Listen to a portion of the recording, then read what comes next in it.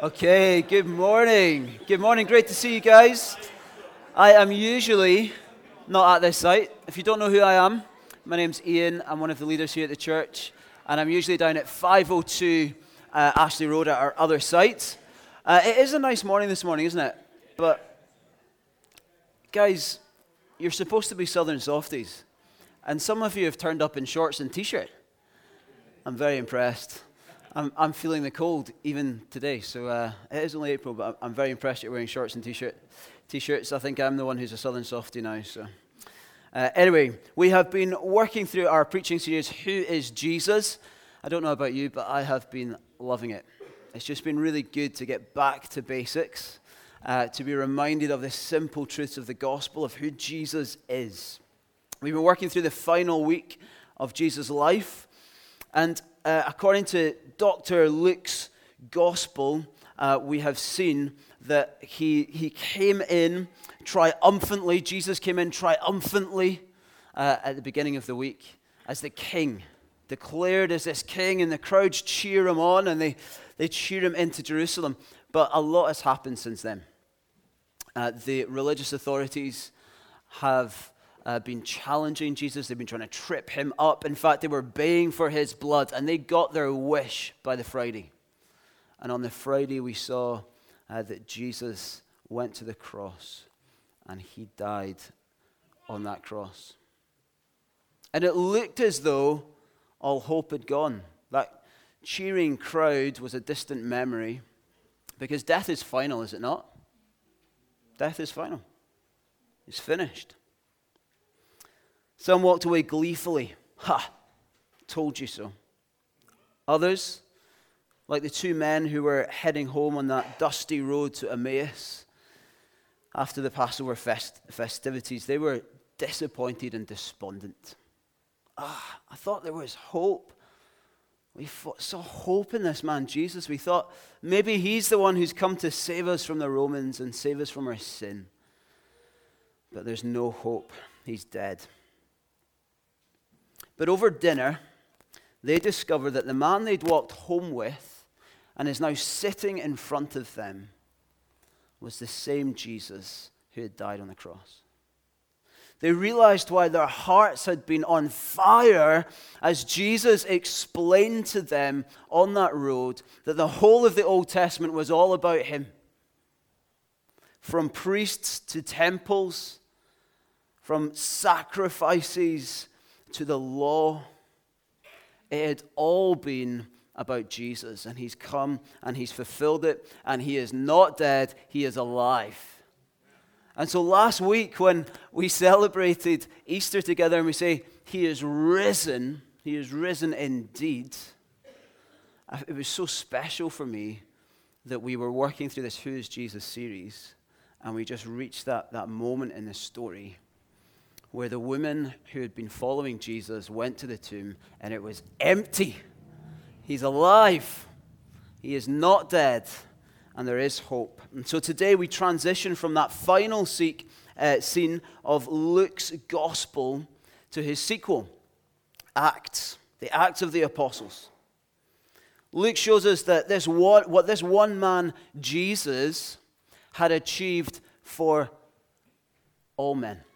For all men and for all women. And as he leaves and he's ascending on high, he offers world-changing purpose and a promise to empower. Even for people like me and for people like you. That is good news. So who is Jesus? He's the one who gifts us purpose and promises us the power that we need to live it out.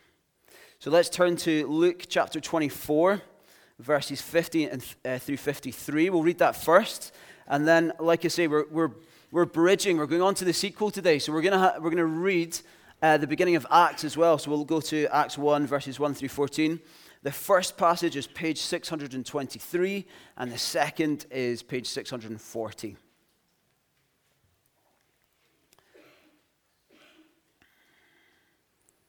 Verse 50, then he led them out as far as Bethany, and lifting up his hands, he blessed them. While he blessed them, he parted from them and was carried up into heaven. And they worshipped him and returned to Jerusalem with great joy, and were continually in the temple blessing God. And then let's go to Acts, page 640.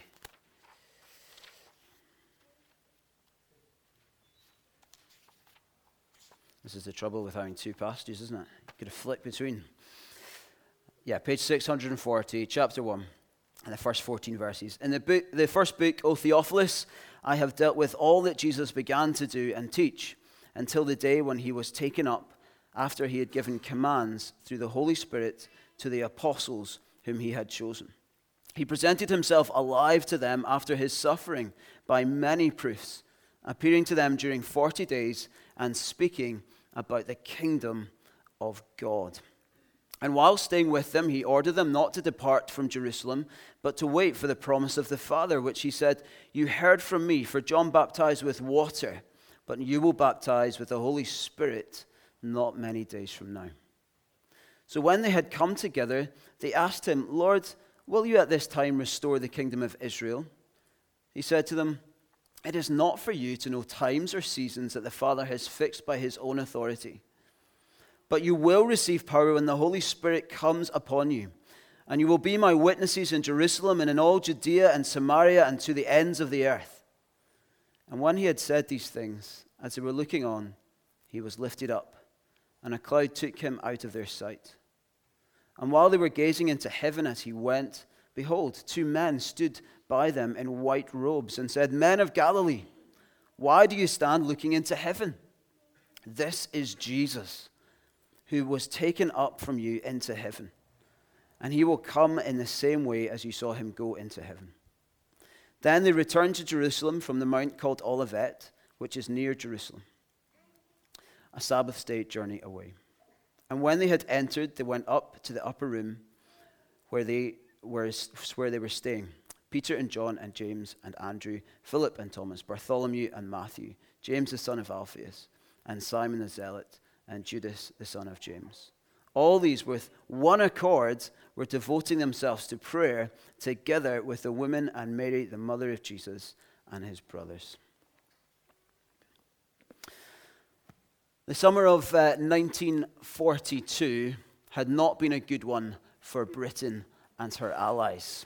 The troops were feeling despondent, and after a series of major defeats from Dunkirk all the way to Singapore, it wasn't looking good. It seemed like there was really not much hope.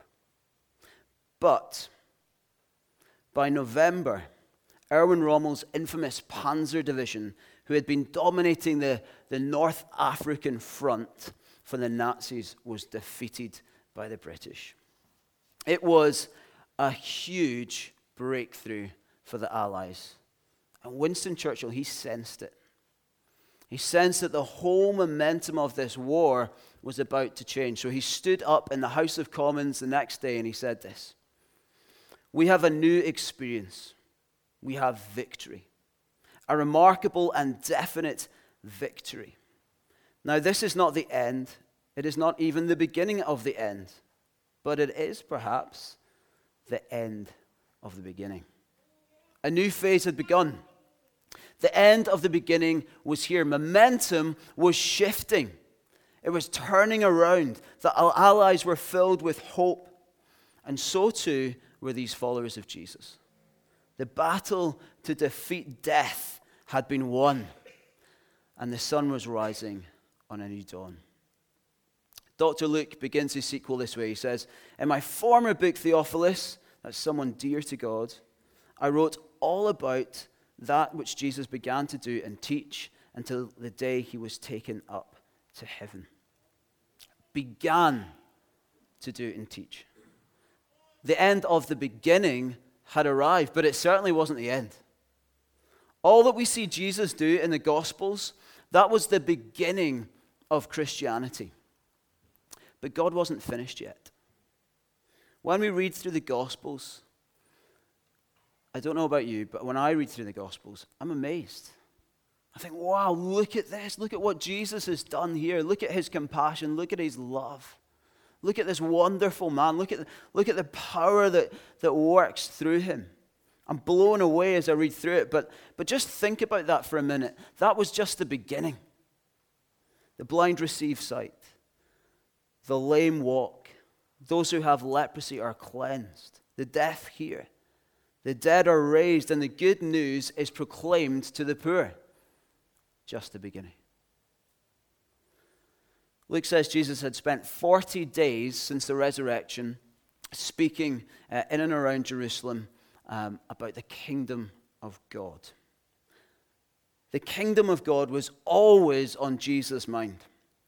Luke records Jesus saying the kingdom of God almost 40 times throughout his gospel in Luke. In Luke 4:43, when Jesus is being begged by the crowd in Capernaum to stay and just keep feeding them, keep teaching them, keep healing, Jesus says no. Why does he say no? He says, I must proclaim the good news of the kingdom of God to the other towns also, because that is why I was sent. Why did God send his Son to the world? On a great mission to proclaim and spread the good news of the kingdom of God. Jesus had kingdom purpose about absolutely everything that he did. And so here Jesus was at Bethany, just east of Jerusalem. And as he is about to leave, he doesn't just abandon them and say, that's it, the end. He sets them up for the sequel. And he says that they would be the ones who would continue his mission. This next book was to record this incredible next stage of the advancement of the kingdom of God, to record what happens just after the beginning. Here comes the kingdom of God advancing out of Jerusalem. And it's the followers who will receive authority and power to continue in it. Okay, there's something in my PR training that tells me that this statement, or this title for the book of Acts, probably isn't pithy enough to make it, okay? But I love it. James Boyce, a pastor in the States, said Acts shouldn't really be called the Acts of the Apostles or even the Acts of the Holy Spirit. It should be called the Acts of the Holy Spirit in the church of Jesus Christ through God's people. Yes, that's what it should be called. I love that. The Acts of the Holy Spirit in the church of Jesus Christ through God's people. Over the past couple of days, some of us were at a leaders' conference with Advance UK, this movement of churches that we have the privilege of belonging to. And one of the things I love most about being at those sorts of things is that you hear stories of what God is doing in different places. There was one guy who was telling us about how there was a guy who's been coming along to his church. He's got in touch because he's been having dreams over a series of nights where in this dream, this cross is rising up out of the river from the city that he belongs to. And he's actually from a Muslim sect, so he hasn't really had any kind of Christian exposure before. And every night the cross is rising out of this river. So he comes to the church, I want to find out more about Jesus. Isn't that wonderful? There's another guy who was saying that he's had a friendship for 4 years with this Jewish guy. And suddenly the Jewish guy says, look, I want to take you out for dinner. And over dinner he says, I believe in Jesus now. I get this. Jesus is alive. I get it. There's another story of a woman who was healed. And when she was healed, she came along to church the following week, not just herself, but her whole family. And now they're all saved. They're born again. They're worshiping together in the church. We heard about a new church plant happening in Falmouth. Not Falmouth, right? Falmouth. And they have 25 people who are willing to go and just start this new church to do that hard work, that gospel work in Falmouth. Isn't that awesome? Isn't it amazing to be a part of a movement of churches like that, where they just that we're just hearing these stories of how God is at work and on the move, and how the kingdom of God did not end when Jesus ascended into heaven, but it's continuing to advance. It advances in our day. We also had the privilege of being part of giving to Nepal, where there are lots of church plants going on with contacts we have through Advance. And with Turkey, a church that we have contact with over there in Istanbul. And I don't want to steal the thunder, because Paul is going to come and announce how much was given, but it was extraordinary and just amazing to be a part of.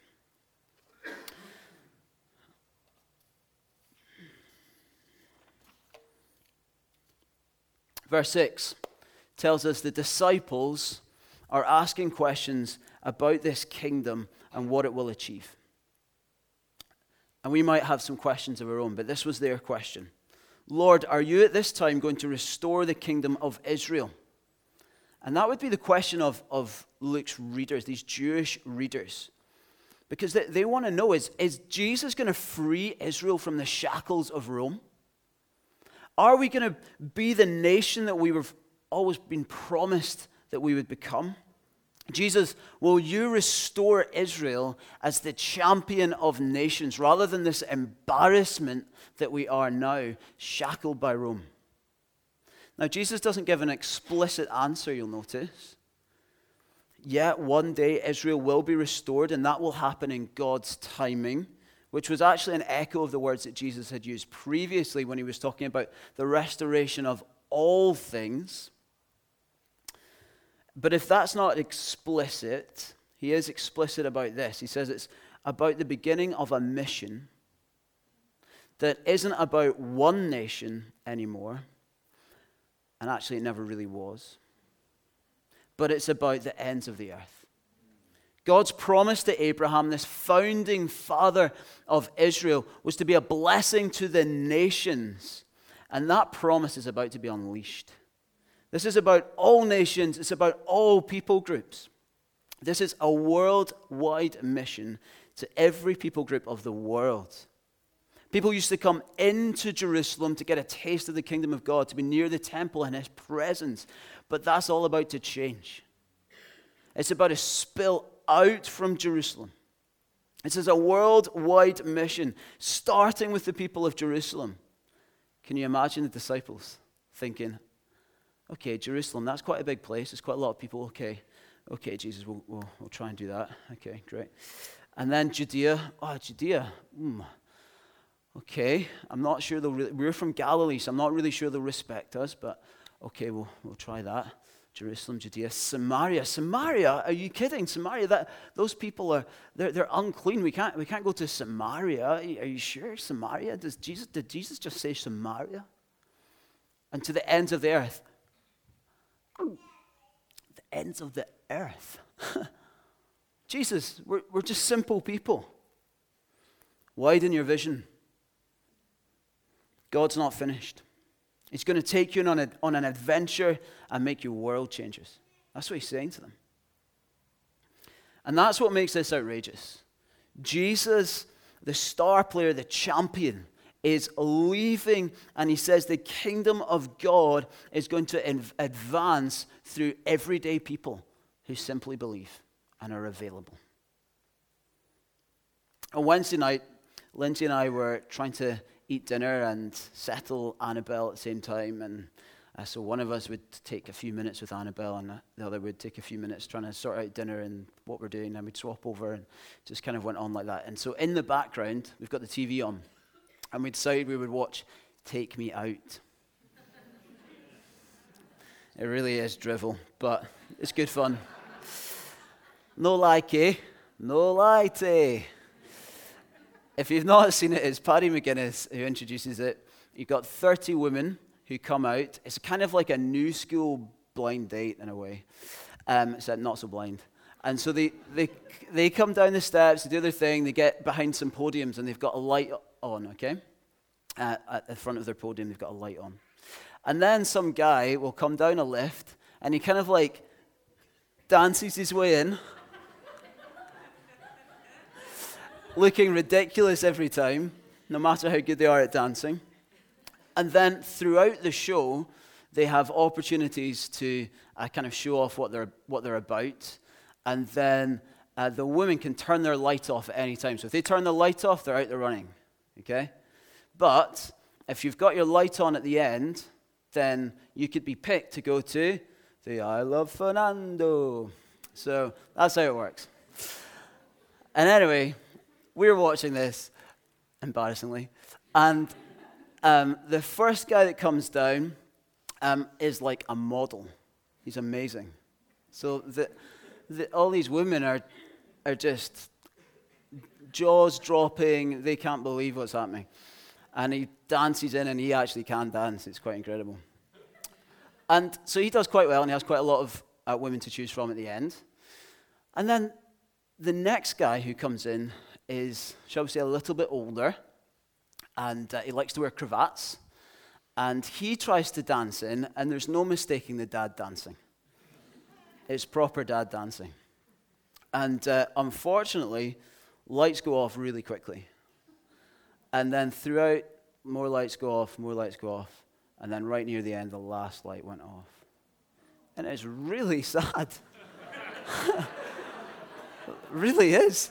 And what makes it even worse, and what makes it really cruel, is that when that happens, they play this song, and it goes, all by myself.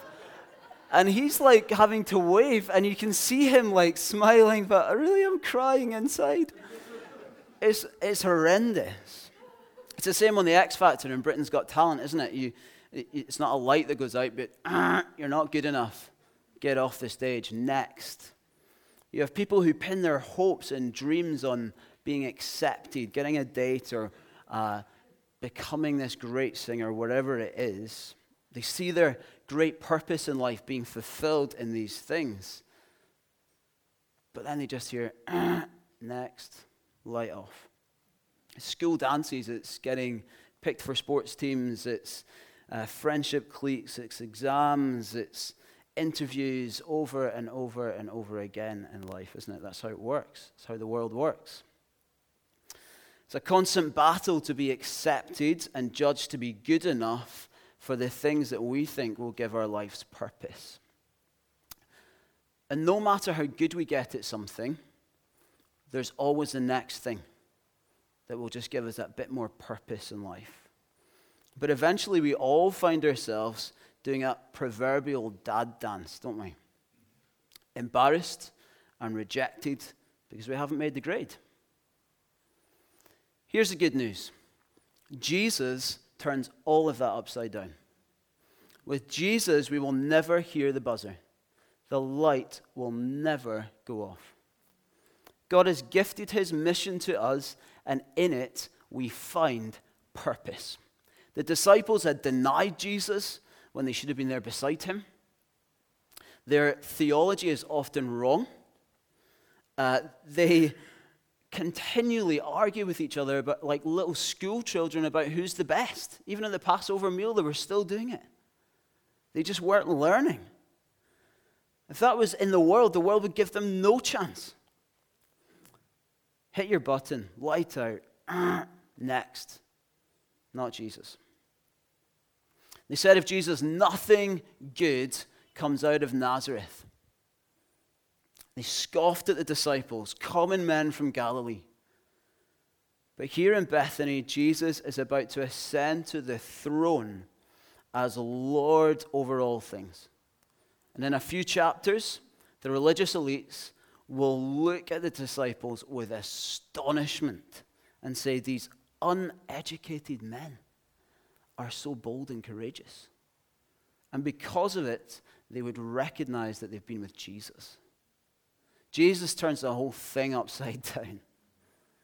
Jesus was embodying the purposes of God that Isaiah had prophesied hundreds of years previously. He will teach us his ways so that we may walk in his paths. The law will go out from Zion, the word of the Lord from Jerusalem.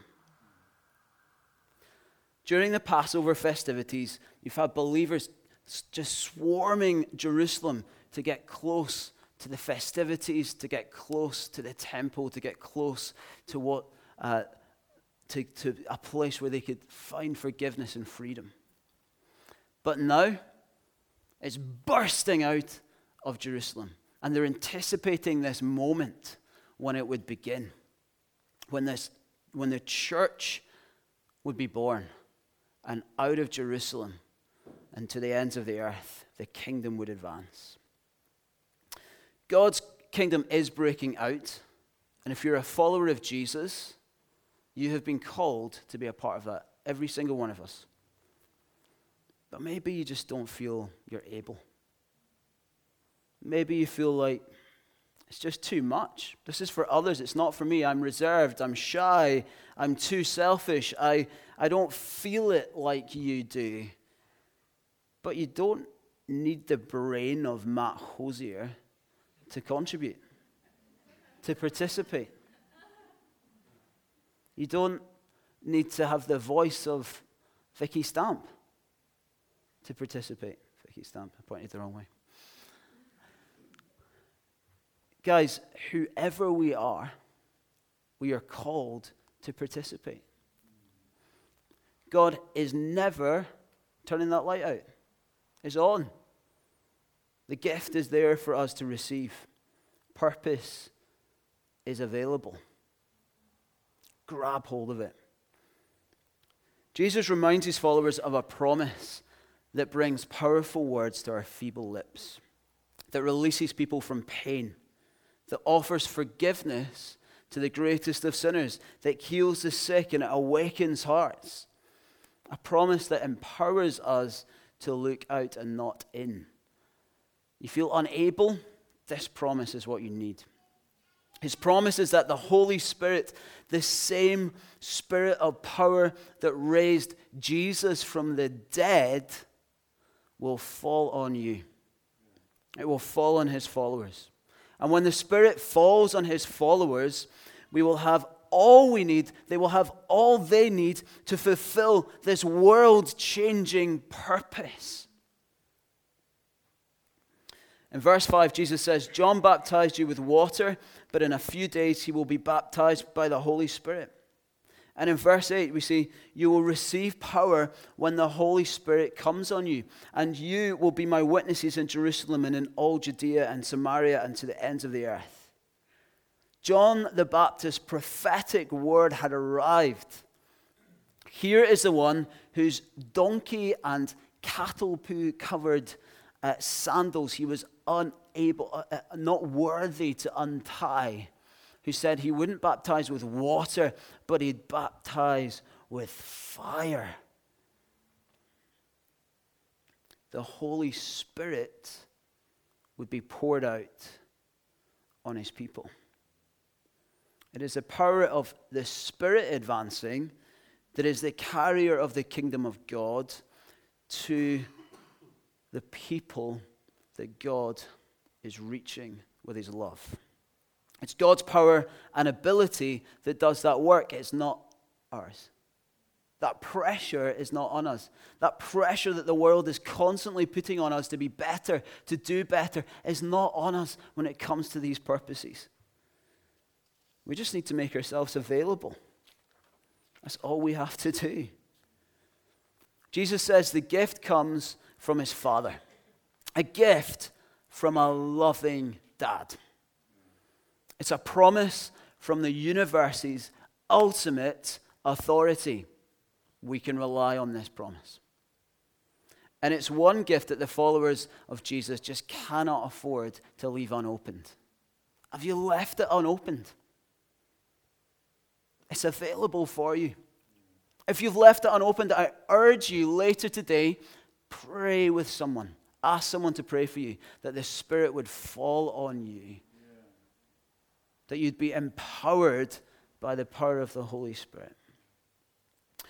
These followers needed huge amounts of transformation. Think about who we're talking about here. They're supposed to reach the ends of the earth. It's these disciples, these bumbling disciples. They needed the authority and power of God. They needed love, compassion, boldness, patience, joy, selflessness. They needed unity. They needed even more than that. And they would receive it. And the book of Acts was written. It's not so much about psyching ourselves up for being a champion. It's much more about us being sent as part of the one true champion's advancing kingdom. We're sent in his power. 151 years ago, the great missionary Hudson Taylor left the UK for China. And what God did through him was extraordinary. He could be described as a true world changer. At the time he died, he and the rest of the missionaries in inland China had seen more than 25,000 people come to faith. And one of the major reasons that there are now over 160 million believing Christians in China today is because of the work that God did through Hudson Taylor. Why was he so successful? Was he more talented than everyone else? No. In his own words, all God's giants have been weak men who did great things for God because they reckoned on God being with them. If we want to see the blind receive sight, the lame walk, if we want to see those who have leprosy cleansed, the deaf hear, the dead raised, and the good news proclaimed to the poor like we see in the Gospels, then we need to resist this urge that we have to be independent and self-reliant people. And instead, we need to rely wholly on the power of the Holy Spirit. Martin Lloyd-Jones writes a book called Joy Unspeakable. In it he says this: if your doctrine of the Holy Spirit does not include the idea of the Holy Spirit falling upon people, it is seriously, grievously defective. This, it seems to me, has been the trouble, especially during the present century. Indeed, almost for 100 years, the whole notion of the Holy Spirit falling upon people has been discountenanced and discouraged. Surely one of the prime explanations of the present state of the Christian church. If we want to see the church look like this kingdom of God that we see in Acts, exploding out of Jerusalem and moving to the ends of the earth, then we need so desperately to be seeking the power of the Holy Spirit. We can't do this. He can. We can't do this. Jesus can by the power of his Holy Spirit. Then as Jesus says this blessing over his friends as he is about to be raised off the ground before their very eyes, we need to keep in mind what is going on here. Now, as they watched him rise, they wouldn't be thinking he's off to a place kind of just out of their sight, like this place that's just beyond that cloud, and it's almost like they're looking up to see that he gets in safely through that door, you know? That they don't think of a physical place that's just there, high in the sky. They are, when we think about the heavens and heaven throughout the Bible has been this, it's a real place, but there's symbolic, there's figurative language going on when we say that it's high above, it's up. So it's not as if they thought, yeah, okay, it's just there beyond that cloud. That's roughly where it is, and it's somewhere we can find. If we got a space shuttle and went to try and find it, we'd find it. That's not what's being said here. The important thing here is that the throne in heaven is above all other thrones. That heaven is above everything. It's figurative language to help us to see that when Jesus rises into the sky, when he ascends on high, he ascends as the King of Kings and the Lord of Lords. He ascends as God.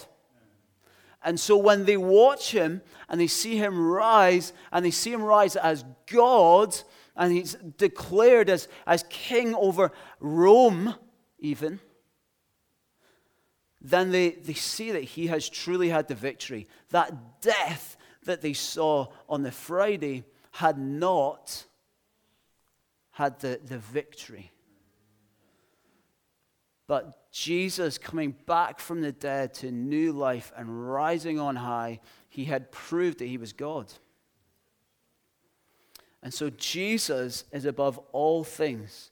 They'd be thinking of Psalms like Psalm 8. You have given him dominion over the works of your hands. You have put all things under his feet.